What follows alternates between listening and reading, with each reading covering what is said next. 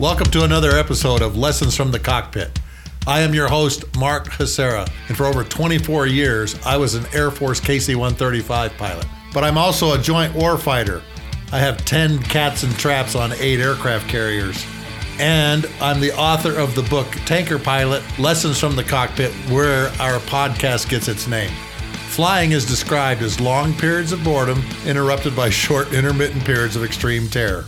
On the Lessons from the Cockpit show, we debrief some of the most intriguing and fascinating pilots, aircrew members, maintainers, and general aviation enthusiasts from all over the world.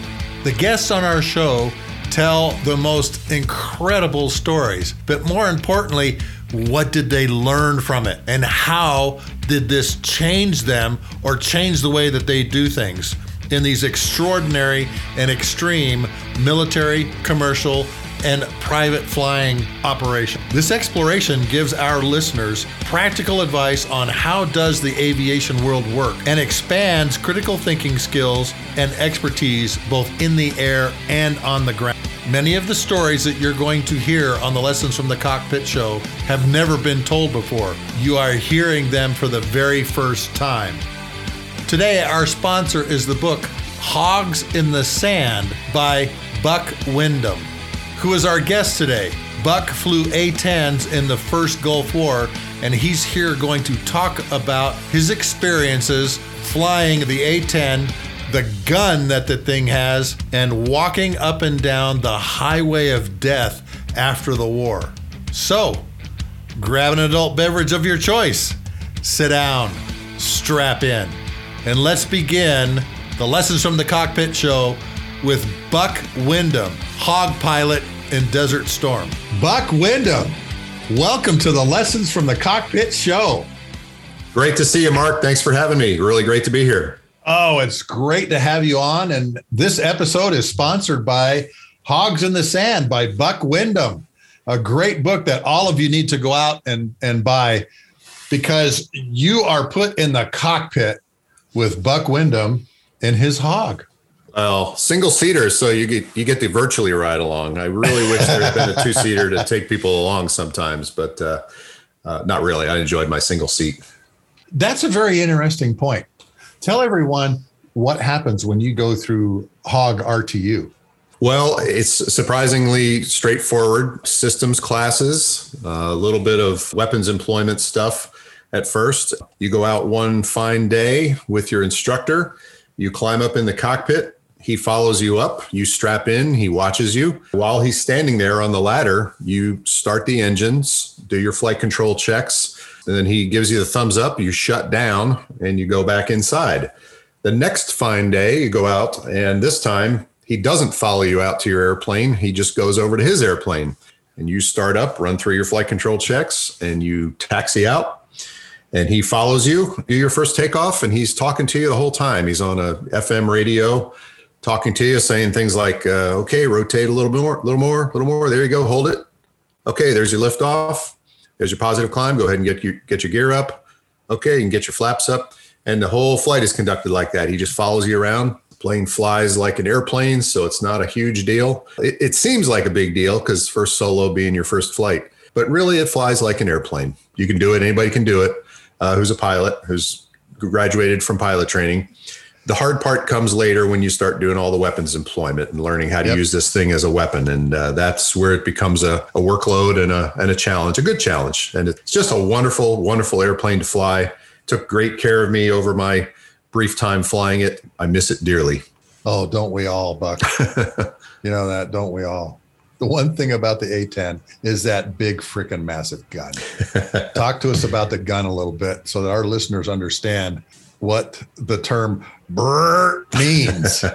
Well, and that really is going to be its legacy if it ever goes away someday, which, you know, they've been trying to do that for 30, 40 years now. Long time.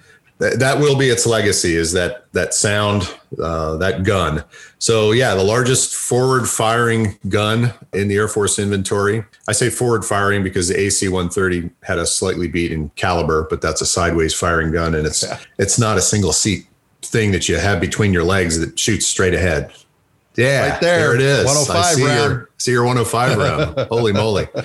Well, The first time you shoot the gun, they tell you what to expect. They say, well, it's going to be a vibration and there's a noise, and then have this happen, and you're going to see the smoke going out the front. It's going to obscure your view just for a second. And the G meter is going to peg up to plus 10 and minus 6 Gs just from the vibration. And so you go, yeah, okay, I got it.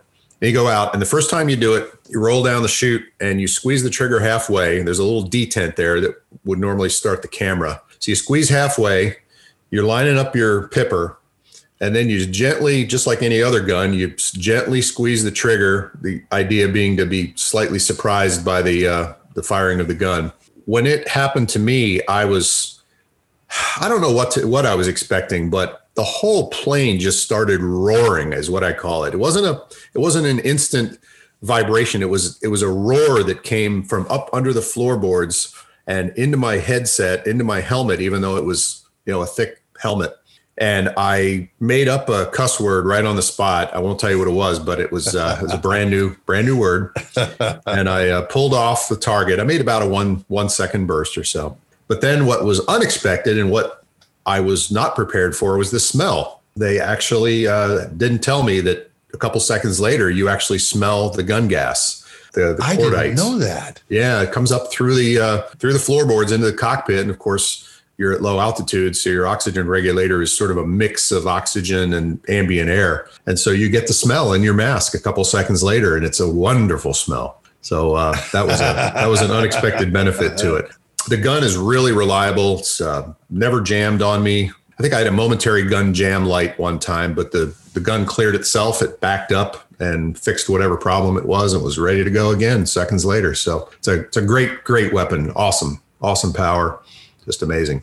And you know what, Buck? They're using that thing a lot in the Gulf. Absolutely. I remember seeing the Skullbangers up in Idaho.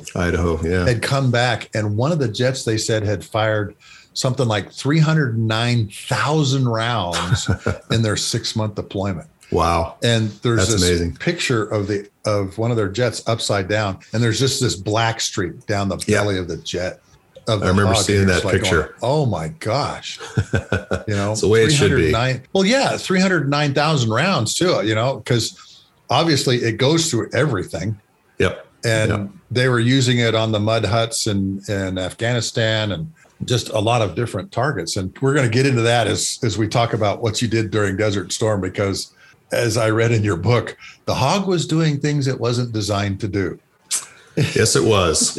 Yes, it was. We branched out a lot. Sometimes they told us to do things and we were incredulous to what they were asking us to do.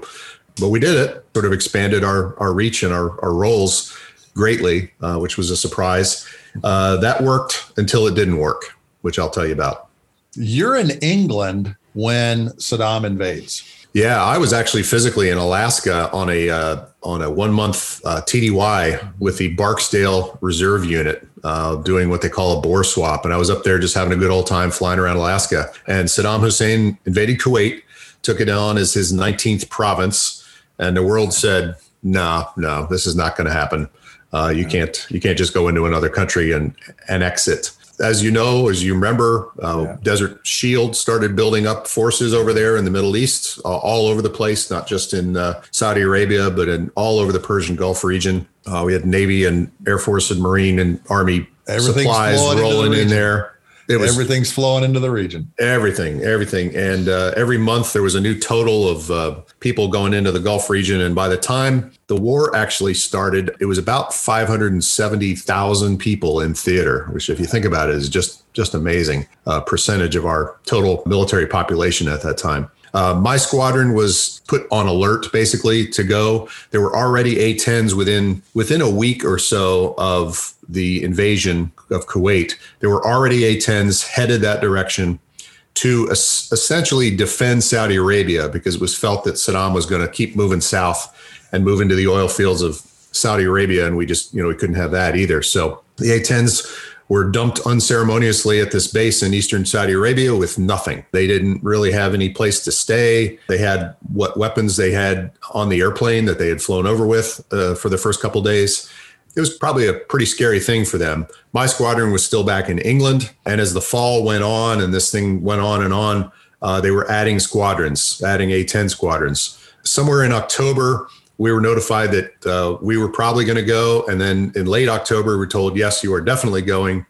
And that's when we really shifted into high gear, started doing a lot of training, which brought up an interesting thing, which is that there's nothing to hide behind in the desert. We're used to hiding behind hills, going in at low altitude, popping up, delivering our weapons, and then going back down behind the hills in Germany and hiding. Well, you can't do that in the desert. So we started doing high altitude dive bombing tactics. We started learning that and getting good at that. So when we finally did deploy on Christmas Eve, we were fairly comfortable that we could do a 45 or 60 degree dive bomb and not kill ourselves. We got down to the desert the next day, Christmas Day. We were basically told, welcome to the club here. There's going to be 7 squadrons of A-10s. You're number 6. Wow. The last squadron to arrive was the Cajuns from New Orleans, the 706th Fighter Squadron. Mm-hmm. They joined us. There was very little fanfare. It was just like, hey, get to work, get set up, because the war is probably going to start in about 3 weeks. And I will hand it to our senior leaders. That war was planned really, really well. It was executed really well, but they planned it for, the first new moon of January, so that it was going to be pitch black. The weather's generally good in Saudi Arabia in the wintertime. So the UN deadline for Saddam to get out of Kuwait was January 15th of 1991. And as you know, the war started on January 17th, gave him a little bit of time. And at that point, we had 7 A-10 squadrons, about 144 airplanes, and about 250 pilots. And we were all based at one place, which was King Fahd International Airport in eastern Saudi Arabia, which was a under construction international airport. It had been under construction for something like 8 to 10 years. I guess they work slow, but we took it over. Had a giant tent city there, and just row after row of A-10s in revetments. So it was a really neat sight. And people don't understand what it takes to build up a base like that. Incredible. And it happened fast too. Really fast. All right. Particularly when you've got that many airplanes. Not only do you have to care and feed the people, you got to care and feed the airplanes. You really do. And our maintenance guys and all the civil engineers and everything have to take a lot of credit for what happened there, because, you dump a pilot with his airplane into the middle of the desert. Well, that's great, but he can't do anything with it until everybody else arrives and does the real work to get this thing going, can build up the bombs, load the fuel, take care of the airplanes. Massive, massive undertaking. And the teamwork that everybody went through down there was just extraordinary. I was really impressed. You mentioned something just a second ago about the weapons and what it takes. Just explain real quickly what it takes to create an ammunition storage area in a place like that's never seen ammunition. Yeah. You got to keep it separated. Obviously, you got to put it away. They put our bombs in revetments for the most part. So they were open, but they were all separated out from us. And they're different components. Obviously, you've got the tail fins, you've got the bomb itself, you've got the nose and tail fuses that have to be fitted. It all has to be put together. And they don't do it until the night before, maybe a couple nights before. They'll start building up the next days or 2 days forward bomb loads that they need. So they're always working. They're working all night. We dropped a lot of bombs. It's funny, in this war, first Gulf War, we didn't shoot the gun as much as, say, the guys in Afghanistan did. We did at first, but when we started to run into guys getting shot down because we were going low, they sort of restricted our gun use after a while. So overall, we didn't shoot the gun as much as an A-10 pilot would like to shoot the gun. I didn't know that. Yeah. I think I only squeezed the trigger on perhaps half of my missions. I dropped a lot of bombs and shot a lot of Maverick missiles, but actual gun use was somewhat restricted in the last half of the war. Tell everybody how you were loaded out, because I found that really fascinating in the book. To all of our listeners, I'm sure an armor load, an anti-personnel load, all these different things that you do, and you kind of have to find the happy medium. Explain to people the weapons load you were carrying And more importantly, why did you pick that load? The first thing you got to remember is that it was hot there. So the performance of the aircraft was somewhat limited. It was hot, I should say, toward the end of the war. It was getting warm. And the A-10, it can handle a load, but it's not really going to perform that well, not going to climb that great. So we started off with a little bit heavier loads and sort of came to that happy medium that you mentioned over time. It was a compromise between how much do we want the airplane to perform and how much stuff do we want to carry. We would normally go out, after we sort of figured this out, we'd go out with approximately 4 to 6 500-pound Mark 82 dumb bombs. We'd go out with 2 Maverick missiles, usually 1 television guided and 1 infrared guided. We'd go out with 2 AIM-9 surface-to-air missiles, and we'd have chaff and flare, full chaff and flare dispensers. And then we go out with electronic countermeasures pod, which was always with the airplane. You couldn't punch that off in an emergency. That always stayed with you. They didn't want that getting into the enemy's hands. And a full gun. So 1,175 rounds of 30 millimeter. That's usually what we would take. And the first order of business was to go out and find a suitable target. Usually we'd be assigned a target in one of the kill boxes that they had set up, which were 15 miles by 15 miles. And we would try to get rid of our heavy bombs first. Just get rid of those 6 500-pound bombs. There's 3,000 pounds gone, and the jet performs a lot better now. And now you can maneuver around and do what you want with your Maverick and your gun and all that stuff. So that was kind of the order. And generally, we didn't get anything really special bombs loaded until we actually had a specific target to go after them, or missiles, I should say. Like there's certain types of Mavericks that were better for certain targets. They might load a bunch of those on, maybe 4 on, if you were specifically targeted against something that needed that. So there was a little variation. We'd do some cluster bombs, combined effects munitions. Did quite a few bombs. A lot of those were from the Vietnam era, and they had a little problem where they would stick together. The shell was made up of 3 parts that would separate and let these little bomblets out. And these things were from Vietnam, so they were kind of rusty. And I'll never forget the day out on the flight line, seeing a weapons guy standing on top of a stack of cluster bombs with a hammer, a steel hammer, hammering on the bombs to try to loosen them up, because we were having some failures to open and they wanted to eliminate that. And that was their way of doing it. So as you can imagine, we all kind of walked away slowly looking over our shoulder. Yeah. When we saw that.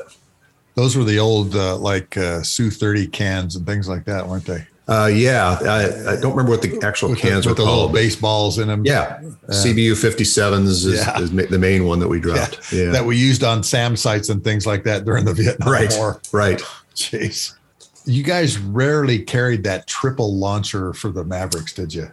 No, we had those, but we generally just put 2 Mavericks on there. Yeah. They found that it was much more reliable that way. They had problems carrying 3, and it was also just a big heavy load. So just two on each. High drag really load. Yeah, very much. A lot of drag on 3. Yeah. So as the 15th rolls around, we're rolling into the 17th. Everybody knows we're getting ready to go to war. Mm-hmm. And you go out and you fly your first mission. And just talk about your first mission, at the opening of Desert Storm. Yeah, we were given a predetermined target area, but not a predetermined target. They said, you're going up to the Marine Central area, which was basically Kuwait. I was late taking off because of a mechanical issue with my airplane. The liquid oxygen had leaked out overnight for some reason. And so they gave me a spare. So I stepped out to the jet a couple hours late. We headed up to Kuwait. It was now daylight. It's supposed to be taken off pre-dawn, but now it's daylight. So we showed up at the border and made contact with a forward air controller, believe it or not, in an OV-10 Bronco, a Marine guy. And he's out there ahead of us in Kuwait, down at 8,000 feet, circling around. Actually, I think he was at 6,000 feet, circling around. He called us in and said, "Yeah, not much going on right now. I got some targets for you." And we were like, Okay. We were all hyped up. I mean, here we go, crossing the border into bad guy land for the very first time. Yeah. First day of the war. A-10 has never been in combat before. So we don't know what's going to happen. We just don't know. And I think that was actually a good thing that we were ignorant about it, because, if you think about it too much, or if you have too many war stories to listen to before you do it, you get a little nervous. But we were just kind of dumb and ready for anything. Went in there. He fired a couple of Willie Pete rockets, the white phosphorus rockets, at a target that he wanted us to hit, which was an artillery position with a radar van in the center. We briefed it up. My flight lead goes by Fang in the book. Told me what we were going to do. He was going to go in first and ripple his 6 bombs across the target, and then I was going to follow him after he climbed back up to altitude. And that's exactly what we did. He rolled in. I watched his bombs go off and tear up a couple of the artillery units there, pieces. And then I rolled in and had my first experience with time dilation, where everything slows down and you're able to really focus on every individual second of the bombing pass. This was to happen to me many, many more times during the war. I really haven't experienced it much since then, so I can only guess that that's what happens when you're greatly under stress. But it was to become a fixture of my wartime experience. Was almost every bomb pass took what felt like hours. So dropped mine, rippled my bombs across the radar van and across one of the other guns, pulled off successfully. Didn't get shot at that first time. Shot out a little later in the mission, just some random AAA fire that we saw. Tried to go hit another target with a Navy SEAL on the beach in Kuwait, who was vectoring us in to shoot some missiles at this artillery spotting position. Got shot at again just a little bit. Again, not real close to us, but enough to make us go, maybe we better get out of here. So we went home. 2.5-hour mission, and landed, kissed the ground, and then we went in and debriefed. And that's when the crap hit the fan. We kind of realized, wow, we are flying. We were down at 6,000 feet. We're rolling in and pickling our bombs at 3,500 feet. We are right in the heart of the threat envelope. We better rethink this. I think a lot of people had that little come to Jesus thing that first day, and we sort of rethought our tactics and moved it up a little bit on day 2 and subsequently. So that was my first mission. It was just one mission on the first day.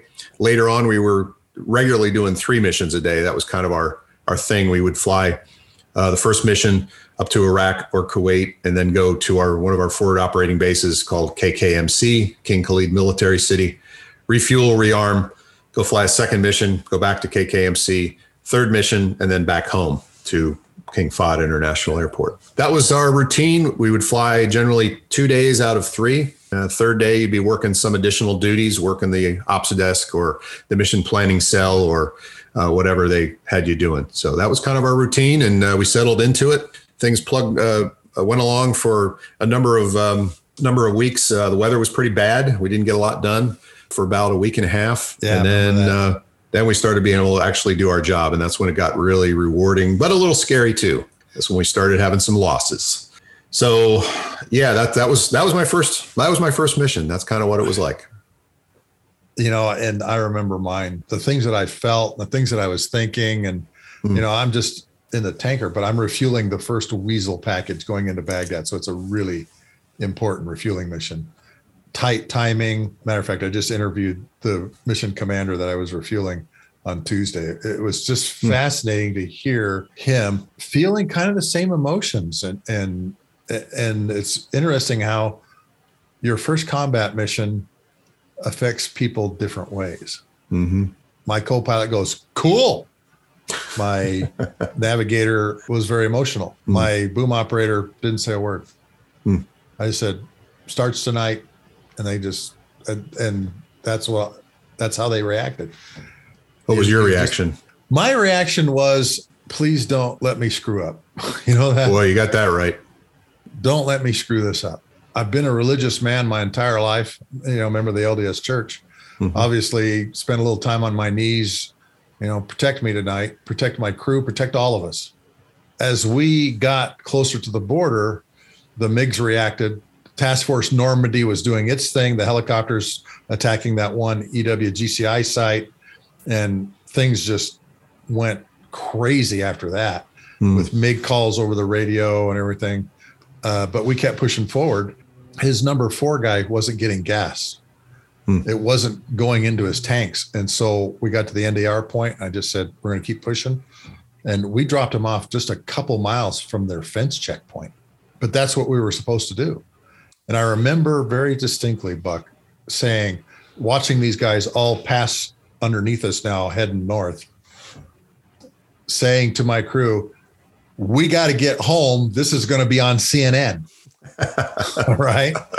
And we beat feet for home. It was kind of a euphoric feeling when you, even on the way home, we saw all these red rotating beacons going the other way, which was an incredible sight. And we're heading the opposite direction. I remember this euphoric feeling of, man, we survived. We're here. We lived through this. And it was, well, shoot, if I can live through that, I can live through any other mission after that. Yep.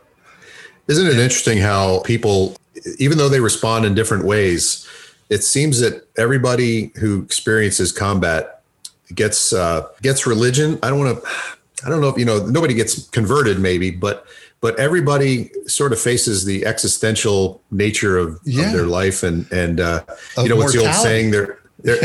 There are no atheists in foxholes, I guess is the old saying. Yeah. That's really true. I mean, everybody, even the most, uninterested in religion guy in my squadron was talking about, wow, I got down and kind of looked up at the heavens when I got home and said, thanks. Oh, very interesting. The crazy thing that happened was, of course, we get back to our hooch and we're watching CNN. The guy that I interviewed Tuesday was the mission commander, shows up on CNN. Okay. His wing commander, and he tells this story, was going to make him like the media guy. And so he's explaining what's going on, and he still has the mask thing around his face, the mask imprint around his face. And he's talking about went in, big light show, all these different things. And my boom operator comes into the living room and goes, hey, the phone call's for you. And I thought, okay, well, it's what we're going to do tonight, our next mission or anything like that. And he goes, no, it's your dad. And I go, excuse me? It's your dad on the phone. And I go and I pick up the phone and I go, Captain Nacera, may I help you, sir, ma'am? You never go out of that military mode. And sure enough, it's my dad. Hey, holy son, cow. How you doing? Valerie, my wife, gave me your phone number. I just thought I'd call, see how you're feeling, how you're doing. I said, oh, Dad, I wish I could talk to you about some of the things that we just experienced last night. Yeah. After the war, I'll do that. My dad and I were really tight, really tight. I love my mom to death, but I always went to my dad when I had things I wanted to talk about. Wow. And that was a great thing that happened to me after my first mission. Our mission was intense because we had MiG calls in front of us, Medicis airfield in front of us goes active with MiG-29s flying out of it. There's that famous video from the F-111 that shows the MiG going down the runway, the Fulcrum going down the runway, and then the bomb hitting like right behind him. The guerrillas, the F-15 guys, take a bunch of those guys out. I mean, it was really an intense mission. And it was just good to hear my dad's voice. It was very calming. And you know what? By my fourth or fifth mission, it became routine. I don't mean to say that I let my guard down. It was just, now I know what to expect. Yep. I wasn't scared. I wasn't frightened at all. I had some frightening things happen to us, but we handled it. I'm sure you guys went through the same thing. After your first mission, you fly a couple missions and you're like going, okay, I can do this now. I was far more scared on my third, fourth, fifth missions than I was on my first couple. I think it was just ignorance on the first mission. I didn't know what to expect, so I was completely open to anything. When I started to think about it and realize what this was going to be like for the next who knows how long, that's when I started to lose a little bit of sleep, to get a twitch in my eyelid and some other things. We had certain guys in my squadron who were affected more than others. Everybody had different things they went through, but I started having nightmares. That was the big thing I had. And that was an indication that my brain was trying to get rid of some dark, gooey things at night. And that lasted for a few weeks. And then one day I just suddenly came back from a mission. I realized I had not been scared the whole mission. I felt confident. I felt good about what I was doing. I was not afraid to die. I was I was at one with my airplane and my mission, and I just pressed on from there, and it only got better toward the end. I almost had like a religious experience my last week of the war because I was just so happy to be there. I almost went the other way. I almost became kind of I don't want to say a warmonger, but I got bloodlust and was really enjoying what I was doing. And so, yeah. And we're going to talk about that here in a little bit too, because you basically got to go to Kuwait City, and we'll discuss that here in a minute. I wanted to bring something else up because you had talked in your book, you talked about some of those nasty dreams. I was surprised at the detail that you could remember those. You also had someone there to kind of help you get through it. And her name is Sarah. Sarah was our assistant maintenance officer. She and I had been friends for about a year. She was back in England. She had shown up in the O Club one night, and I said, wow, and went over and introduced myself, and we gradually became friends. We lived right near each other in England, and we'd hang out on the weekends and do things and have dinner together and stuff. And I thought, hey, this is great. We're going to get deployed to the desert together. I'm going to have her all to myself down there. She had a boyfriend back in the States, allegedly. And I thought, well, that's no issue. I got her right here. I'm taking her to the desert. And we went down there together, and I chased her around for the whole time we were down there. We hung out as much as we could there in the desert, which was not easy. It's a busy base with no privacy and no, just lots of people, lots of things going on, plus the nerves and the war going on. It's not easy to be a good suitor, if you will. I really struggled with ways to to do that because I was going through my own demons at the time. But she was very helpful to me. She kept my mind sort of focused on other things away from the war at times, and that was great. I really enjoyed her company there, and I don't know how it would have been without her there. Very unique. Nobody else had a girlfriend, if you will, or a significant other or somebody they were chasing. Everybody else's wives or girlfriend were back home in England. I felt very lucky to have my love interest right there with me. So that was good. People don't understand what kind of fantastic support that is just when you see that person's face. Yes. And sometimes all it takes is you may be on opposite ends of the chow hall, and you'll look at each other, and all of a sudden there is I don't know how to say this, a calm and a peace that comes over you as you both look at each other and just smile. Yep. And that's kind of achieved by the only other way we could do it, like with your dad calling up. We had a phone tent. It was very important for everybody to, make their weekly calls home if they could, even if it was for just 5 minutes and connect. You hang around the guys in the squadron and them, but they're going through their own demons. They're not going to be necessarily your deep psychological support network. They're dealing with things. Everybody's expected to be doing their jobs. They're great friends, they're great buddies, and I'd do anything for them. But I don't know that I could tell any of them that I was having nightmares. Yeah, and probably didn't want to. No, particularly because during this whole time period, the one person we feared on base was the flight surgeon. I'll just say it up front, okay? That hasn't changed. Yeah, that hasn't changed.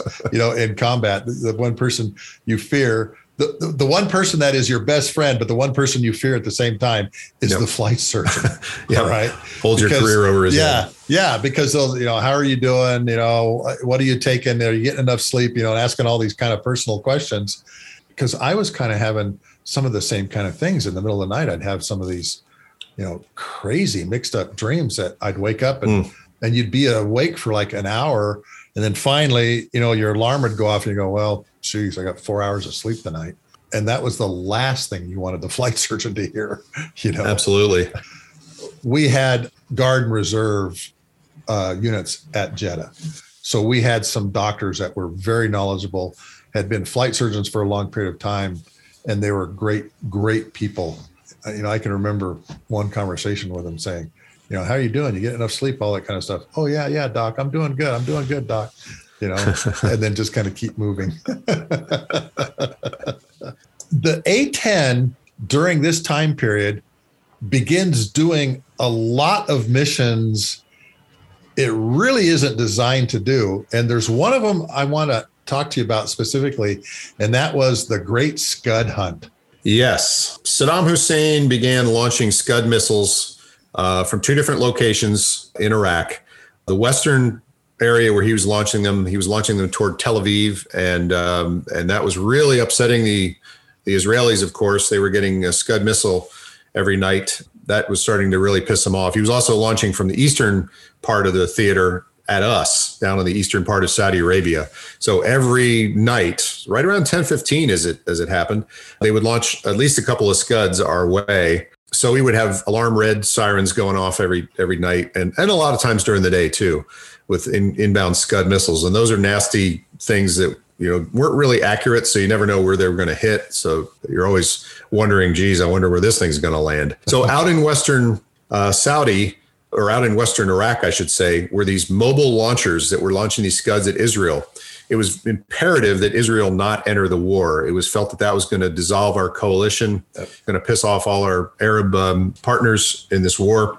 And so the president and the State Department and everything decided we got to stop these Scud launches. Among other things, they sent out A-10s. They sent a little contingent of 6 A-10s at a time out to a little air base in western Saudi Arabia called Al Jouf. We call it Al Juf, but the Saudis call it Al Jouf.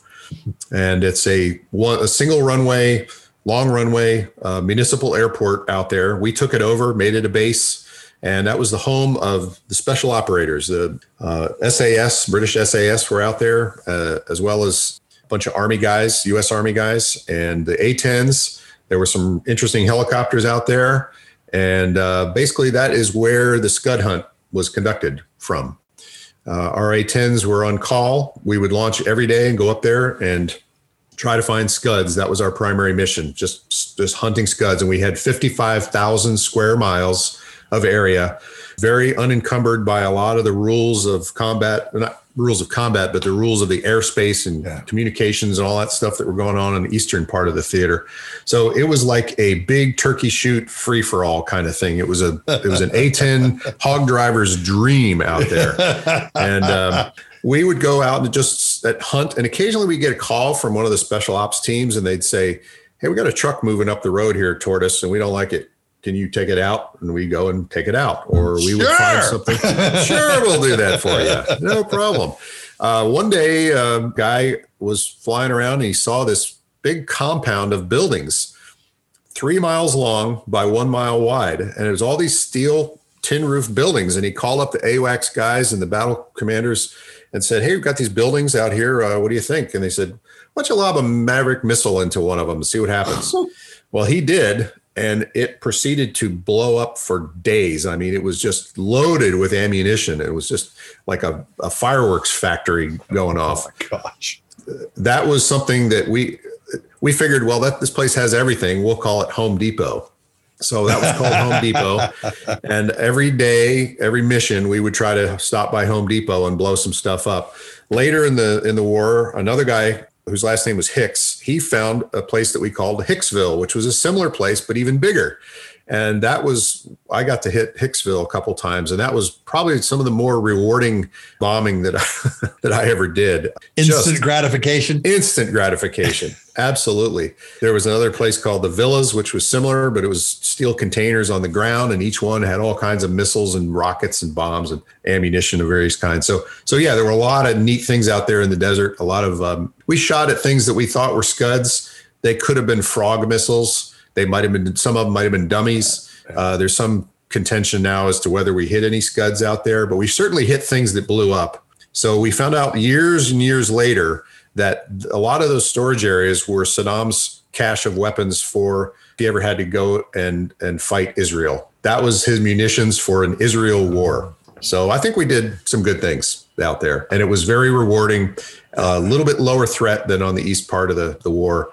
And that's how I finished up the war was doing that. I learned a lot about being a fighter pilot out there, being single seat.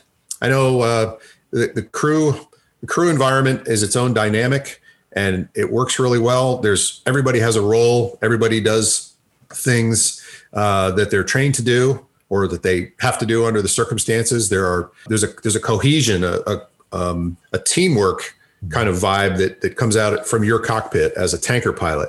In the A-10, of course, we're single seat always. There are no two-seaters. So we develop all of those same roles, aircraft commander, pilot, navigator, bombardier, radio operator, everything is in one brain.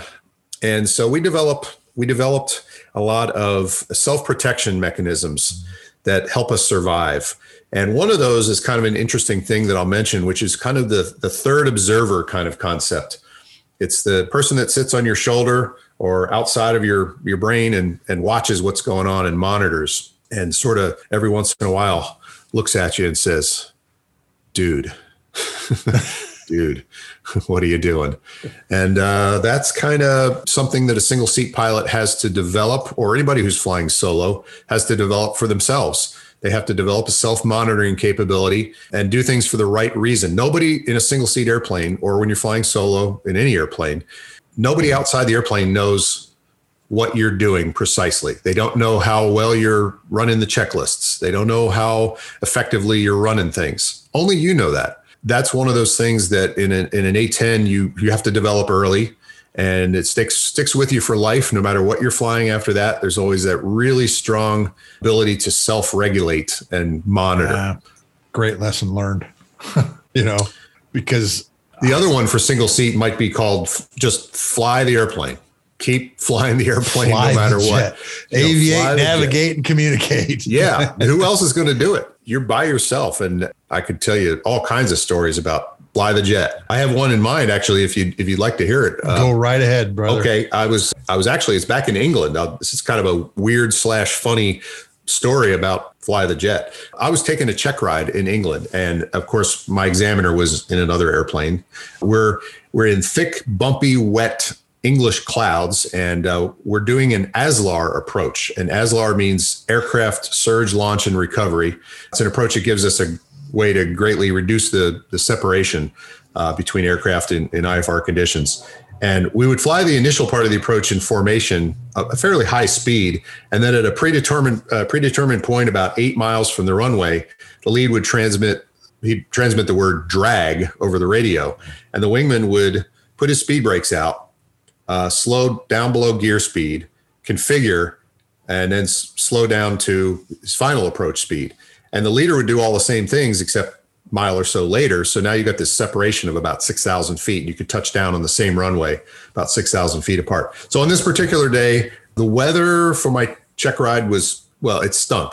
At our home base. Typical English weather, as they say. Typical English weather. Yeah. The first 2 weeks I lived in England, it was beautiful blue skies. And I thought, this isn't bad over here. And then I never saw the sun again for 3 years. So here I am flying this thing, and the approach went fine. We got to the drag point. I glanced over at my examiner's airplane. I gave the drag command on the radio, and my examiner, instead of extending his speed brakes, he put the gear down instead, which we were about 40 knots over gear speed. Oh, no. So I watched him immediately disappear to the murky clouds behind me. And he was cussing like a sailor on the FM radio that we use between airplanes. Mm-hmm. As it turns out, he was not only cussing because of his gear error, but he'd also discovered that his primary attitude indicator had just rolled over and died. So now he's got this big deceleration going, which is disorienting enough, even on a good day. And now he got a huge case of spatial disorientation. So now it basically almost made him lose control of the airplane from what I found out later. He managed to transition to his little tiny standby attitude indicator, but he's yelling about how he didn't know if it was right or not. I looked down and I was actually seeing a little discrepancy between my standby and my ADI or attitude indicator. Not as bad as his, but I was still feeling quite a bit of spatial disorientation. So I decided to have us break off the approach and climb back above the clouds and rejoin so we could check out his gear and to give us a chance to sort of get sorted out and figure out if our attitude indicators were messed up or what. And then maybe lead him back to a formation landing or something like that. So we didn't have radar in our airplanes. ATC they wanted to know precisely what we were going to do, which we couldn't exactly answer yet. And so it was a real big pain for me to coordinate all this on the fly and not knowing, how we were going to do it. It was a goat rope of all goat ropes. Yep. I had to forcibly tell ATC what we were going to do, and they were not happy about it. I had to get us up out of the weather. I wanted to go straight ahead quickly, and they wanted us to do a bunch of turns and intermediate level offs and all this stuff, but I didn't want to risk that had screwed up your head even more. Yeah. So we just made it happen. We just forcibly made it happen. We used our air-to-air TACANs. We got back together on top. His gear was fine. And we figured out that my primary ADI was okay. And his was definitely toast. We both safely got on the ground with a formation landing. I let him in and it worked out fine. And of course, needless to say, I passed that check ride, which how could I not, right? But, both of us had some challenges that day.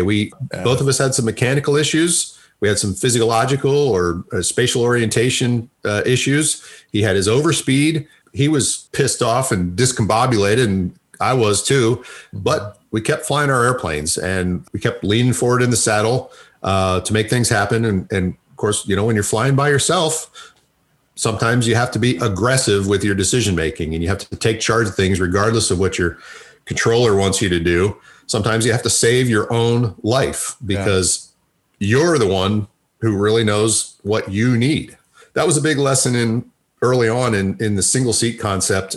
And it stuck with me, and I used it many, many times during my time, not only in the A-10, but all other airplanes too. Yeah. So. You said something really important here, Buck, too, is you kind of pushed the reset button. Mm-hmm. You got back together above the clouds, got your heads back. I cannot explain to people what it's like when you have spatial disorientation. I've had it a couple times. I had it in a T-38 flying on a wing of another airplane, right? And I came down through the clouds, and we came down in a 30-degree bank turn, and we leveled out. We're still in the clouds, and my head thought we were still in a 30 left bank. Mm-hmm. And I will never. Fortunately, I had an instructor in the back seat, a really good one too. And I told him, I said, "Hey, Lieutenant Fouché, my head's screwed up. I'm leaning about 30, 40 degrees left." He goes, "Okay, dude, follow your instruments, look at your wing, look at lead, all those things, That is an experience that none of us ever forget when we have that, is it? It really isn't. Particularly the first time. And the crazy thing was, Buck, as soon as we broke out of the clouds and I could see the ground, boom, it was gone. Yeah. Yeah. I mean, in a second, in a nanosecond, boom, it was gone. All I had to do is see the ground. Yep. But for those, 20, 30 seconds we were in the clouds, I could have swore that the airplane was in 30 degrees of bank. Oh, yeah. I was looking down the instruments. I had a great instructor in T-38s, Marcus Carlton. Man, I wish I could find this guy. He had the 5 commandments of flying. Rule number 1, fly the jet, which you just talked about. Rule number 2, instruments are your friend. Mm-hmm. Rule number 3, trim is like breathing. All right. Rule number 4, radio calls do not generate lift, which was really closely tied to number 5. Above all else, sound cool on the radio. There you go. There you go. Those were his 5 commandments. He had them on a sign behind it. Oh, I love it. And he would lean back in his chair, turn in his chair. He says, "Okay, which one did you violate today?" Normally it was fly the jet, but every once in a while it was radio calls don't generate lift. But, I'll never forget that, fly the jet, and being that's screwed up in the head. Yep. And thinking to myself, okay, trust your instruments. And like you said, hit that reset button, go to a place that everything's familiar, get your head caged, and then you dive back in again. Yep. Yep. Great life lesson learned there. All right. It is. I had an instructor with similar rules, but I didn't actually write his down. I've sort of come up with my own over the years, but his were something like that. But he did have one that was a little bit controversial, I remember. And it was something like, play by the rules, but be prepared to break them. I mean, I get it. There are times when to a UPT or a training environment, I think that was thought of as a little bit radical. And we didn't talk about that one much. Well, let's talk about some of the radical things you got to do in the Hog, because I remember seeing close air support, seed deed, battlefield air interdiction, all of these things lined up behind the Hog. And talk about that for just a minute, that this was really a war where you guys were doing things that this airplane was not designed to do. Yeah, we started off just doing our normal close. We really weren't going to do close air support for a while because this was an air war for the first 5 weeks. We knew it was just going to be us going in there every day. The Army was just holding back, most of them holding back until the ground war started. So we didn't do close air support. We were doing, bombing right along the border at first. That worked out well. We're going 10, 15 miles deep, maybe. That was okay. So we started to go 25 miles deep. They started tasking us against some deeper and deeper targets. And then we started going against the Republican Guards, which were the really well-trained and well-equipped Iraqi guys that were 60 miles deep. And we started doing that. And that was a surprise. We made it work. Then they started sending us against things like SAM sites. For gosh sakes, now we're doing wild weasels type stuff. Yeah. So after a while, we started, we carried cargo. We actually carried mail from one of our forward operating bases. During combat missions, we had mail stuffed into the inside of our airplane in some of the panels. Oh, geez. We did reconnaissance missions. We were observation tasks that they had us doing. Of course, this wild weasel crazy stuff they had us doing. Eventually, we started talking about the A-10 as the CRFOA-10G. So cargo, reconnaissance, once we had our first air-to-air kill, we added the F for fighter. So yeah, CRFOA-10G was what we ended up with. We had 2 air-to-air kills there. That was, both of them were helicopters. And Bob Swain shot down the first one. And then a few weeks later, a buddy in my squadron, Todd Shanghai, shot one down. I call him Yogi in the book. Everybody in my book had their names changed to protect the innocent from a lot of things. Yeah, we were doing all these things successfully, and like I alluded to before, it all worked really well until it didn't. And at some point, we reached a place in our operations where we were doing such outrageous things. We were hundreds, out west. In the case of out in the western part of Saudi, of Iraq, we were literally 165 to 170 miles deep, 45 minutes flying time deep in enemy territory with no place to go but south to get to friendly land. So that's pretty dramatic. And then we were in areas where, the Iraqis had their really well-trained guys shooting things at us, the finest Soviet equipment that they had. They were the 4th largest standing army trained by the Russians. And a lot of the times they didn't shoot stuff very effectively, but then all of a sudden on one particular day, and we lost a few guys here and there to stray rounds and things and SAMs, but on the 15th of February, suddenly, I guess the Iraqis got the word to just barrage fire SAMs and AAA at us.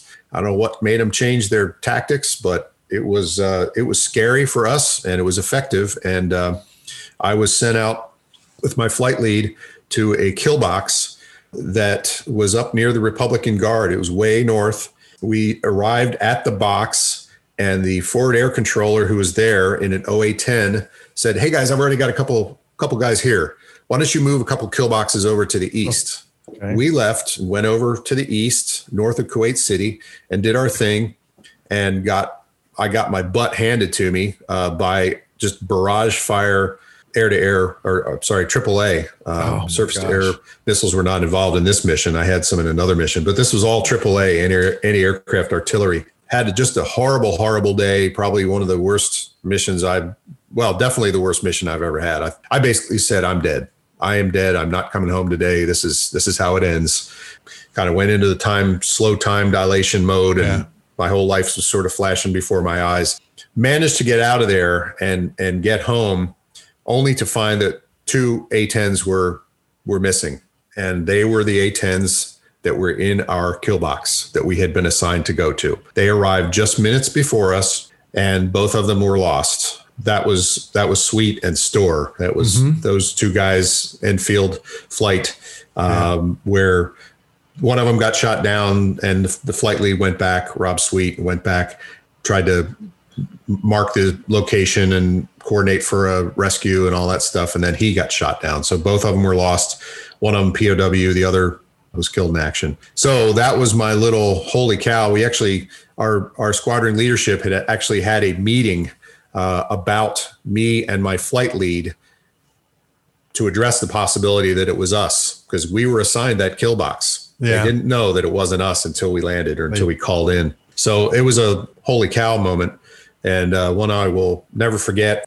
And those guys are, they're my heroes, because they paid a big price for it, for what I almost had to do. And I'm glad it wasn't me, but I also know that it could have been me very, very easily. So Rob Sweet and Steve Phillis. Steve Phillis was the one that was shot down. Rob Sweet was the one that was POW. Yeah. Rob Sweet is still with us. He became a very high time A-10 pilot, and he's still out there. He just retired, I believe, a year ago or so. So excellent. You go to Myrtle Beach Airport, which used to be Myrtle Beach Air Force Base. There is a Phillis Street there, and that is named after Steve Phillis. Yeah. So that's his legacy there, one of his legacies. And he was a great A-10 pilot. He was. He was one of those guys in your community that very, very well respected. I know he was a weapons school guy. High time, yep. Yeah, high time guy. And he was one of the, for lack of a better term, aces of your community. And it was a big loss when SIF went down. One of the other guys, that went down was Dale Storr. He was the first one we lost, and he went in and nobody saw they just saw his airplane go into the desert. There was no parachute, no beacon, no, nothing. So we assumed he was gone. We didn't, in fact, his squadron had a memorial service for him. We all gave him up for dead. And then 4 days after the war ended, we're sitting there watching CNN, which was the only channel we could get on our little satellite. There's a bus in Baghdad. There he is. He's wearing this big orange jumpsuit, and it was like he came back from the dead. It was the most incredible thing. Wow. I've had experience with that in my life. I have an uncle that got shot down in his first mission over Vietnam in 1965. Yeah. And his wingman said, there's no way he lived. Airplane blown in half and went in down low. And my aunt got a letter from him from Hanoi Hilton in 1969, 4 years later. That's how we found out he was alive. Wow. That's how we found out he was alive. So I understand what that's like. All of a sudden you see a guy on a bus and you go, oh my gosh, Yeah. Because I remember we stayed up late that night, watched my uncle get off the bus at Travis Air Force Base. And there he was. My mom, man, it's my mom's younger brother. And she let out this big scream seeing him on TV. And he was there for 7 years. Oh my gosh. 7 years. Yeah. Can't even imagine. Our guys were in captivity for, 3 weeks. Yeah. They were treated really poorly, but I can't imagine what must have been going through their heads, because this was the first war we'd had since Vietnam. And the only thing they had to compare it with was, in fact, those guys that stayed for 7 years at the Hanoi Hilton. Yeah. So were they in the prison that got hit by one of our bombs? Some of them were. Yeah, I believe Rob Sweet actually tells a story about how the place got bombed on his last day or two there. And that's how they knew that things were going to change soon, because the whole place was coming down around him. That's right. He's got this big hole in his wall, but he doesn't leave because he's in downtown Baghdad. Yeah, I remember that story. Yeah. I remember that story. So that's incredible. You fly all kinds of missions during the war, and obviously the war kind of starts winding down. And, toward the end, we have the big highway of death. Mm-hmm. And you happen to be one of those guys who got to go to Kuwait City. You give a great rendition of this in your book, but for my listeners who don't have your book yet, why don't you give us a little background on what happened, who you were with, and what you saw on your excursion into Kuwait City? They told us the night before, they said, hey, we got another little trip tomorrow. They'd been doing these for a couple of days. We were escorted by some Army guys. They said, anybody want to go up to Kuwait? I said, yeah, I'd love to go up to Kuwait. Shoot. So it was about 6 or 7 pilots, 2 or 3 maintenance / weapons guys. I'm not sure. And then we had an Army liaison officer. Our squadron Army liaison officer took us up there along with a couple of other Army guys that he knew. And they were kind of, they're escorting a bunch of fighter pilots up into a war zone with all kinds of munitions laying around. So of course they had to babysit us on the way up there. They gave us this briefing that said, don't touch anything. Don't take anything. Stay in our footsteps. Don't be wandering out in the desert. There's all kinds of stuff out there. So we did. we humbly accepted that they were the experts in this kind of thing. We got in our Chevy Suburban and we drove north, and we headed up across the border from Saudi into Kuwait. And we visited a couple of air bases there, which were amazing because they had been just obliterated by coalition bombs. You know, a bunch of I-2000s dropped into these hardened aircraft shelters and blowing up whatever was inside. These huge multi-ton doors, concrete doors, blown off these shelters and blown a couple 100 feet across the ramp. That Everything must have inside been amazing incinerated. to see, Oh yeah. Buck. It's just the power of our air power is just amazing. Well, and remember, Horner is showing all of these bomb drops every night. Okay. It's cool to see the video of the F-111s and the bombs hitting the thing and everything like that. But you got to see the effects up close and personal. Yeah. All right. And you talk about this in your book, going into one of the hardened aircraft shelters. Talk about that for just a second and what you saw.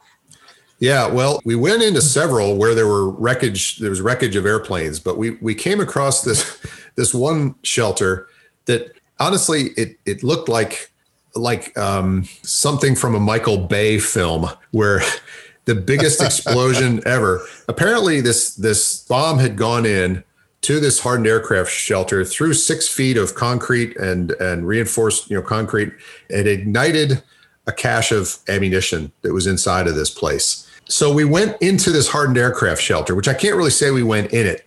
We went into the rubble of it and we walked down into a crater, a smoking crater, still smoking.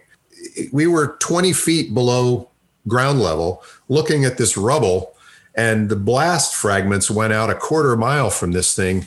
The people that saw it when they were flying over it said it was just blowing up for days. That was the first thing that I saw that was the holy cow moment. Then we started going around and noticing the precision of the bombs that had gone through these hardened aircraft shelters. There was nothing else hit except these hardened aircraft shelters. Everything else was fine. Taxiways were fine. The Brits tended to destroy the runways with their little anti-runway munitions that they had. 233s. Yeah. Exactly, the 233s. And those do a really great job. You think about, well, how are you going to close a runway? Well, you just put a bunch of craters. You just break up the concrete. That's all you really have to do. And boy, those things did a great job. Yeah. The effects of this precision bombing, it was new. It was something we knew. We were in the Air Force. We knew what bombs can do. We knew what precision guided munitions can do. But here you are looking at it going, wow. Yeah. The rest of the world into the windows.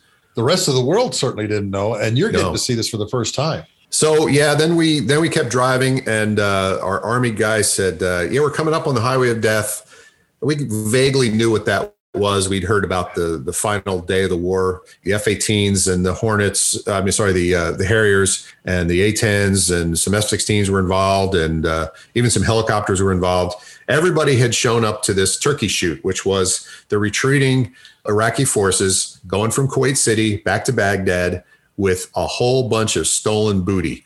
They had decided that, okay, this is just about over. This war we're getting out of here. Let's just grab anything of value that we can grab. So they looted every store in Kuwait City. They took stereo equipment. They took clothing, furniture, the vehicles themselves. Whatever they could get their hands on, whether it was a car that they hotwired or whether it was a tank, they just started driving north in this big convoy. A couple of Hornet guys put the first bombs in the beginning and the end of this big group of vehicles, right at a narrow pass in these two little hills where once you stop the first guy, there's no getting around him. And you really can't drive out in the sand because you're going to get stuck, which a lot of people did when the bombs started going off. And then they got on the radio and said, hey, we got these vehicles. Anybody that wants to participate better get up here to these coordinates. It's like a hog pilot's dream. Well, I'll tell you, it was really lucky that we didn't have a midair that night, from what I understand. Just everybody was going in there, just launching stuff. It ended up being just the most devastating, awful scene that you can imagine. We came up driving up this highway, just a normal highway, and all of a sudden we came around a corner and there is a corridor of death. There are thousands of vehicles scattered, not along the road, but also out into the sand.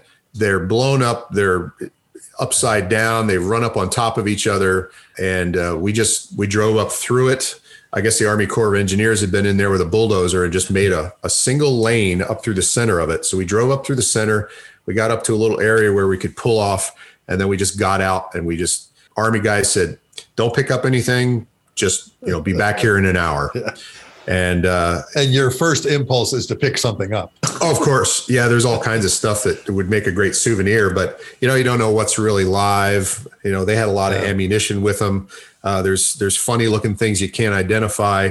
There's personal art, personal effects all over the place. Suitcases full of clothes. There's kids' toys. There's brand new wrapped electronics stuff all over the place that they had been stealing. And so, then I went around a corner and I was face to face with my first Iraqi, except he was only half an Iraqi. He had been sort of burned into the pavement.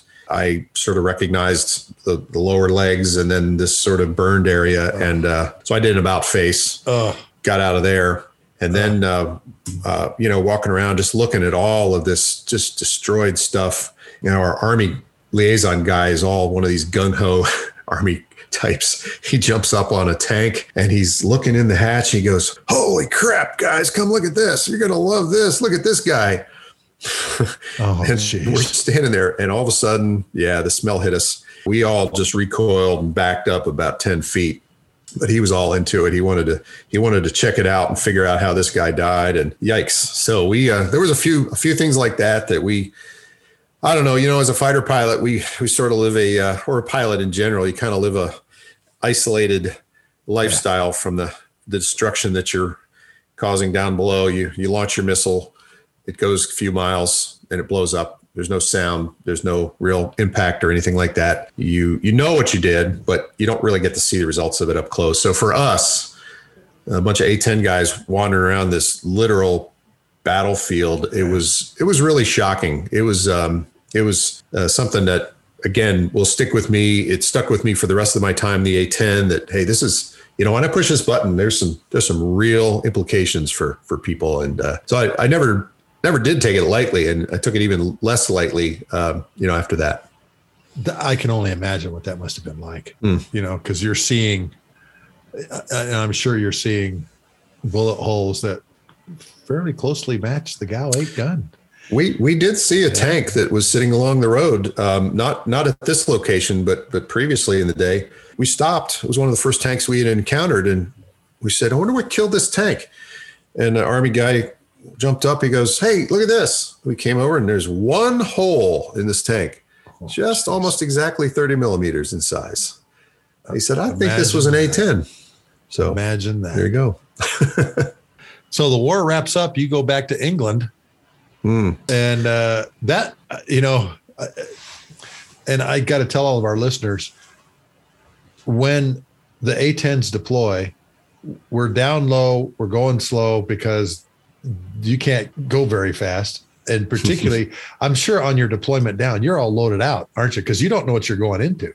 We had two big tanks, fuel tanks going down along with our... Oh, I forgot about those. Electronic countermeasures pod. I think we only had one going home because we realized we could do it without, just had to refuel a little more. But thank God for the tanker support.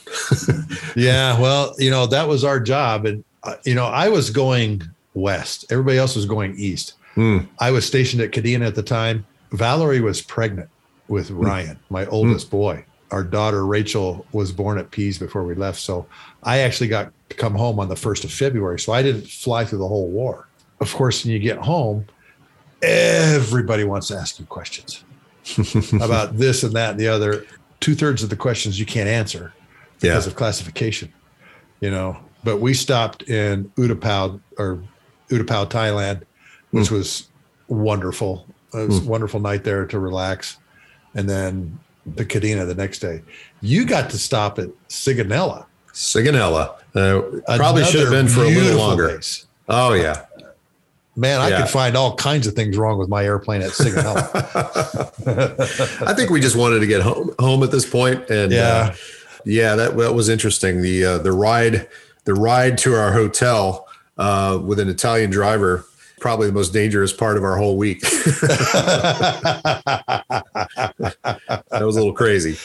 Having been to Italy many times, even with my wife and my son, I took my 15-year-old son out of school and we homeschooled him in Europe for 80 days in 10 countries. And we literally went down the entire boot of Italy. We started in Vicenza, Venice, Florence, Rome, Naples, Pompeii, and then turned around, went back to Perugia, which is their chocolate capital for nice. Easter and everything.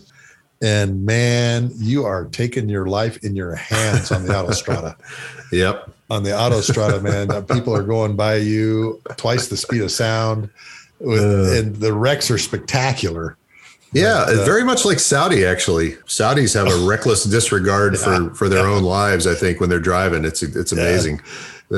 And the millions of Datsun King Cab trucks that they have there. Yes. White and orange Datsun King Cab trucks. And the fact that they don't clean up after accidents. They just push the cars off to the side. And so you're driving along and you think, oh my gosh, there's an accident. Well, it's been there for months. Yeah. And, yeah, that's right. You get back to England and the base is closing.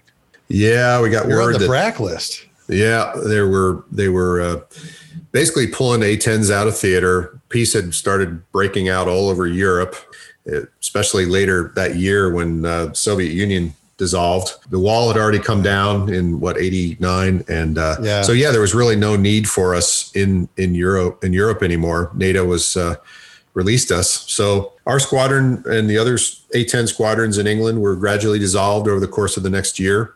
And we were all sent to different assignments. And I tried to get an F-117 assignment. I had 550 hours in the A-10, so I didn't have enough time to do that. So they said, "Hey, you want to go to Texas and fly a T-38?" I said, "Yes, please."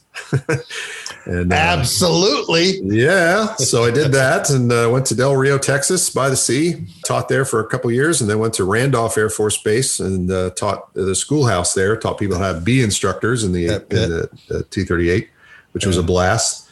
Got some unique opportunities to go fly with the Navy, got to fly a Hornet with the Navy on a little exchange deal that they had. So that was kind of fun. It wasn't a full tour, but it was, I made the mistake of letting my squadron commander know that I could write. He decided to get me in on this joint program where the Air Force and the Navy were both using the T6 Texan II at this point for primary training. Mm-hmm. And they were starting to do it together at common bases. And they wanted to see how far they could take this concept. So, we can do primary training. Can we do advanced training?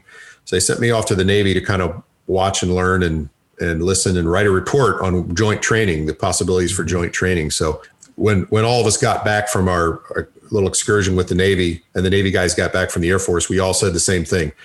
Not only no, but heck no. We really can't do it any further than primary. My brother-in-law went through Pensacola as an Air Force guy. Went through Pensacola and then went up to Vance, to the T1s. And sure enough, he had some trouble in a certain area. And when they went back and looked, he came from this joint training thing. They found, he's got a hole right here that he hasn't been taught. No wonder he didn't do so well in this phase. And so showed him the Air Force way of doing things, I guess you could say. Yeah. And he made it through. He flew KC-135s just like I did. Huh. Wow. But, what was it like flying the Hornet? It was fun. I think it was not as much fun as the A-10. It had short legs.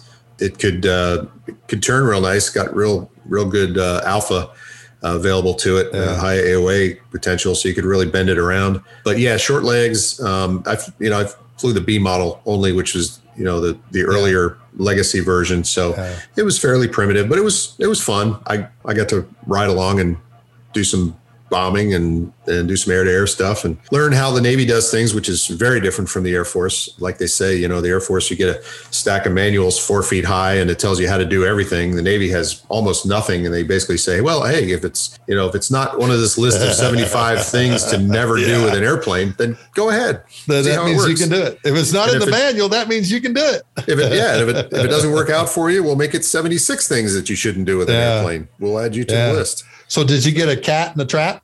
No, I didn't. I was at Fallon Naval Air Station the whole time. So landlocked and out in the desert. A very good friend of mine was an aggressor out there. Oh yeah. Yeah. Pee Wee Winder. He flew as an aggressor in the Hornets out there. And he said that was one of the funnest assignments he ever had. You just go out and fly air to air three times a day. Yeah. And the ranges are right there too. They're right nearby. Yeah, So yeah. So it doesn't matter that the jet has short legs, because 5 miles off the end of the runway, you're on the range. Yeah. You know? Yeah, exactly. Exactly. I am a very unusual tanker pilot. I have 10 cats and traps on 8 aircraft carriers. I saw that. That's really cool. And, that is amazing. One ride was actually in the S3 Viking, which was really a lot of fun. Yeah. Most of it was in the back seat in the back of the cod, right, facing backwards. Facing backwards. Yeah. Facing backwards. But did that. That's S3 fun. Time was a lot of fun. And that's a fully aerobatic airplane too. Yeah. Like, that was the crazy thing. The guy says, okay, we're going to go down now and tag ships. He just rolled the thing over on its back and split S. Yeah. Down to 1,500 feet. And I'm like going, wow, this is nuts. If I remember right, you've done some commercial bandit stuff also. Is that correct? Yeah. A lot of it is still a little close hold, so I can't get into it too much, but I have been flying Soviet stuff for, coming up on 30 years now. I got an opportunity early on to get involved with flying with a private owner of a MiG-15. I flew the Hawker Hunter. Then I did some other stuff, but then in 99, I encountered this company in Rockford, Illinois, which is where I live now, that was putting together L-39s and various other things. I got involved with that. I've been doing it for 22 years. I've been teaching in the L-39 and doing some other stuff along with that. And we do type ratings, we do upset training, we do formation training if that's required. We do it all. We fly air shows at Oshkosh. We do. And it's been a lot of fun. Those airplanes, the L-39s are great. They're really wonderful jets. And it sort of keeps me in the game, lets me pull G's. My other job that I had for a while, I had it actually for 8 years. I was doing some contract adversary air. We're not quite to the point where I can tell you all about it. All I can really say is that I did it. And hopefully very soon I'll be able to tell you the full story. I think that's coming. That was very interesting also, although I got to say a lot of that stuff that I did was pretty sketchy. Some of the organizations and companies that were involved had minimal budgets and a little scary.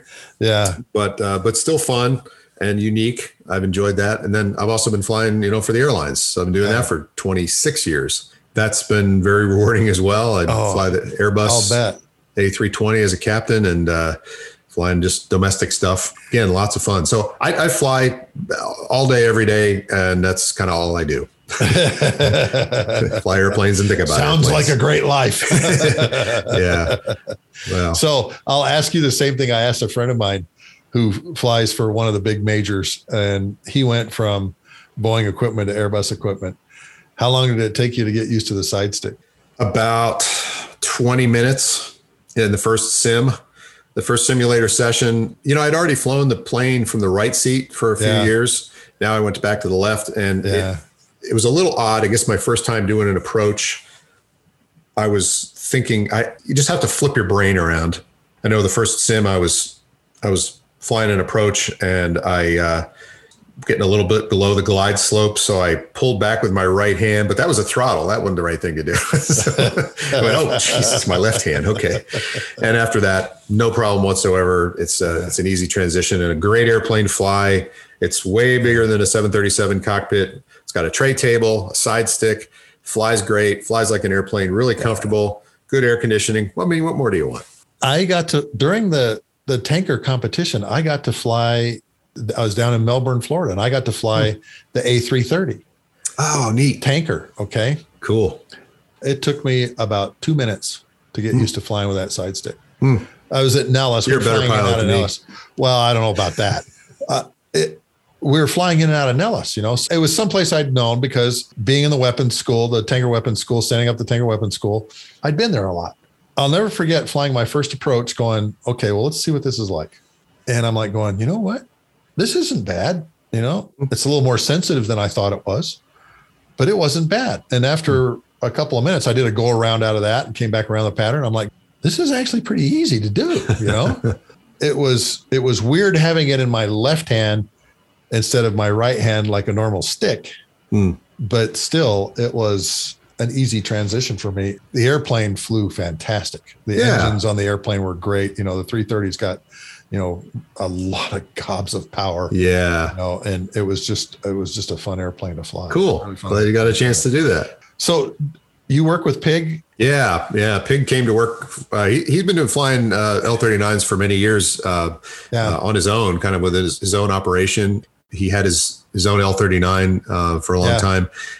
He sold that, and we hired him on a few years ago as an instructor. So he's doing, instruction for us part-time, and great guy. Gig. Yeah. Yeah. It's still also flying at United as well. So, yeah.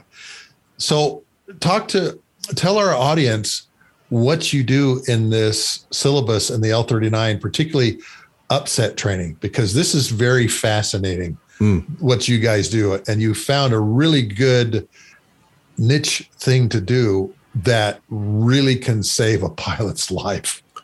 If you fly a high performance airplane, and especially a jet airplane, and that's really who we gear it towards. I mean, anybody could take the course, but as you know, and your listeners will learn who don't know, jet airplanes, you can get yourself into an unusual attitude without any kind of external cues that is happening.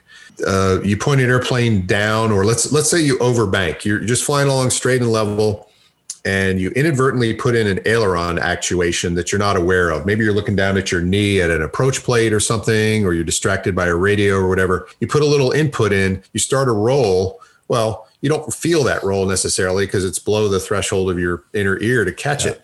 But the plane's lift vector now changes. And if you continue to roll, the plane will start to descend. And if you continue to roll even more, it'll descend even faster. And this is how I set it up for the first time. I'll basically have them close their eyes, and I'll do a sub-threshold roll, I call it, where I just put in input very slowly, let the nose fall, and then I give it to them at 90 degrees of bank and about 40 to 45 degrees nose low. And the G has not changed. The sound of the engine has not changed. The wind noise has not changed.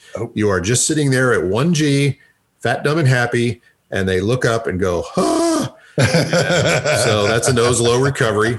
And you're descending at about 8 to 10,000 feet a minute. And that's where they go, okay, I understand. So yes, we do upset training for corporate pilots or anybody that wants to do it in a jet. Yeah. And we give them all kinds of different realistic scenarios. We do wake turbulence upsets, do some kind of upsets that simulate an autopilot's input that was not desired, like a pitch up or sudden pitch up. Yeah. Do aerobatics, a little bit of basic aerobatics with them, so that, get the confidence of doing a roll and things like that. So it's either a 2 or a 4 ride syllabus. You can do either one. Depends on how deep into it you want to get. If we do the 4 ride one, the 4th ride is really an eye opener, because we'll put you vertical in both directions, up and down, and it's a little bit higher G, but it's still, we try to simulate a corporate or biz jet environment. So we try not to pull more than about 2.5 Gs for our recoveries. Yeah. And we try to make it sort of just a mechanical thing to recover if you're nose high versus nose low. And it's really fun. I enjoy teaching it, and people enjoy taking it. A lot of people who've never done it, they're a little bit nervous at first about it, but they figure out, you know what? I can control this airplane from any attitude, and it's not a problem. Yeah, I'm upside down, but the plane's got enough control to get me back upright again, and that's fine. Well, you and I, through our whole entire Air Force careers, particularly in pilot training, we're used to being upside down. Mm-hmm. And this is one of the first things they taught us was unusual, as we used to say, unusable attitudes. Abusable attitudes. Unusable attitudes, all right? We used to do this in the simulator on our check rides in the KC-135. It was part of the check ride. You had to show the check pilot that even as a co-pilot, you knew how to get the tanker out of an unusable attitude. And it was always, usually roll wings level and pull. And we could only pull, less than 2 Gs, but still we had to do that. I know a lot of my private pilot friends who have never been in an unusual attitude. Yeah. And they're not taught how to do that until they come to a program like yours. And that's why I think your program is so significant, and not for just jet pilots, like you say, but other pilots, to learn how do you get an airplane out of a bad attitude. And remember the first little airplane that we flew in pilot training, brother, T-37. Sweet. What did they do with us? Yeah, They put us in spins. they put us in spins, and that was a challenging maneuver because there were 4 different varieties of spins, and you also had to do the spin recovery exactly precisely, or it was not going to recover. You had to do that boldface procedure perfect. All 43 words, exactly in the right order. Yeah. But again, it got to the point where you could do that. That's so critical. I think anybody who's in pilot training of, a private pilot training course should ask to go out. And if your instructor doesn't want to do it, find somebody who will, or find somebody who has a plane that can do it, and go do it. The Citabria or some kind of similar airplane that you can really throw it around, and go out and experience that before you get too deep into training, because it's a big confidence builder, and it's critical for flight safety, Yeah. Yeah. And I think that's the big reason too, is flight safety, because there have been a lot of people who have been in upset maneuvers like that and had no idea how to get out. Yeah. No idea. Or, or if you're in the final turn and you're in the base turn or something, and you get yourself in one of these classic cross control stalls. Well, if you've had a little bit of aerobatic training, you might detect that buffet a little bit earlier and put in the spin recovery or prevention controls a little quicker, and maybe save your life. Yep. So I remember one time out in the area stalling a T-38 and how it scared the crap out of me. Feeling the elephants on the wings and everything. I just wasn't watching what I was doing. I was too slow coming over the top. And I remember rolling wings level, and the airplane just started going, and I'm like, And I got on the ground and I told my instructor, I said, I did something stupid today, and here's what it is. He didn't bust me on the ride, because he wasn't out there, but he said, well, good. Then you learned something today. I said, yeah, there you go. Don't stall a T-38. Unfortunately, a couple of weeks later, we had a student and instructor coming back doing a circling approach, stalled the airplane, killed both of them. Oh, geez. Just a couple of weeks later. No kidding. Yeah. Coming in, doing a circling maneuver, and the instructor was flying the airplane too. He was making all the radio calls. Boy. Stalled at final turn stall, classic final turn stall. There is an unforgiving airplane. That was a very unforgiving airplane. Out of all the airplanes that I got to fly, and I always wanted to fly a 707 when I was a kid, the T-38 was probably one of the funnest airplanes to fly. Oh, absolutely. Particularly in formation, Buck. Yep. Wonderful airplane for formation. Oh my gosh. I'll never forget flying in formation in Oklahoma at Vance after a thunderstorm had gone through. And my instructor in the back seat was saying, look, you can see his stick inputs by the way the ribbons are coming off the wingtips, the condensation ribbons and everything. And it's one of those things that I see in my mind. I can bring it back in an instant and think to myself, that was one of those great days to fly. Yes. Great days to fly. And brother, you've had a lot of great days to fly. I have been very fortunate, blessed. And sometimes I just, I can't believe what I've been able to do. And I hope to continue doing it. It's just great. Like we always say, is so vast, so many things to do. I love the title of Jimmy Doolittle's book, I Could Never Be So Lucky Again. So lucky again. Yep. And that's exactly right. Could never be that lucky again. I would hope that the opportunities continue for people who are just starting now, that to be able to fly. And there's all kinds of cool stuff out now, not just the military, but there's just some neat stuff coming up. There's possibility of electric light airplanes. There's, just neat stuff coming up. So I think it's a great time to be getting into aviation. Well, and I tell everybody in my audience, there is no better time than right now to become a pilot, because the airlines are hurting for pilots. The military's hurting for pilots. There's no better time in the history of the planet when more pilots are needed than right now. That is right. That's what I admonish all my folks. Well, Buck, it's been great to have you on. Okay, brother. Thanks for coming on Lessons from the Cockpit show today. And folks, I can't express how cool his book is, Hogs in the Sand. Go out and get this book, because it really gives you a behind the scenes look on how this airplane flies, but more importantly, how it's employed, and some great stories about being out in the desert, hunting bad guys with this, and some pretty comical stories too. Thanks for being on, Mark. Hey, we really appreciate it. If anybody wants any further information about it, you can go to hogsinthesand.com, or you can join us on Facebook at Hogs in the Sand. And we got a bunch of extra stuff that's not in the book there that we'll continue to add as time goes on. So thanks, Mark. Really great talking to you today. Great talking to you too. To all of our listeners out there is one airplane that anyone on the ground wants to hear overhead, and that's the sound of the A-10 Warthog. But more importantly, that gun, because it goes brrrt. It makes a very unique sound, which I've put in the show notes so that you can see some of the things that the Hog does. But more importantly, what does it sound like? Because this is a very unique sound that comes out of this gun. Included in the show notes is also a link to Wall Pilot and a print that you can stick on your wall of the A-10. Wall Pilot creates custom aviation art for the walls of your home, office, or hangar. They're printed on vinyl. They're extremely detailed. You can peel them off and stick them to any flat surface, like I said, home, office, or hangar. We've done a 30-footer for a former TWA pilot. Thanks for tuning in and listening today to Buck Wyndham and his stories about flying the A-10 in the first Gulf War.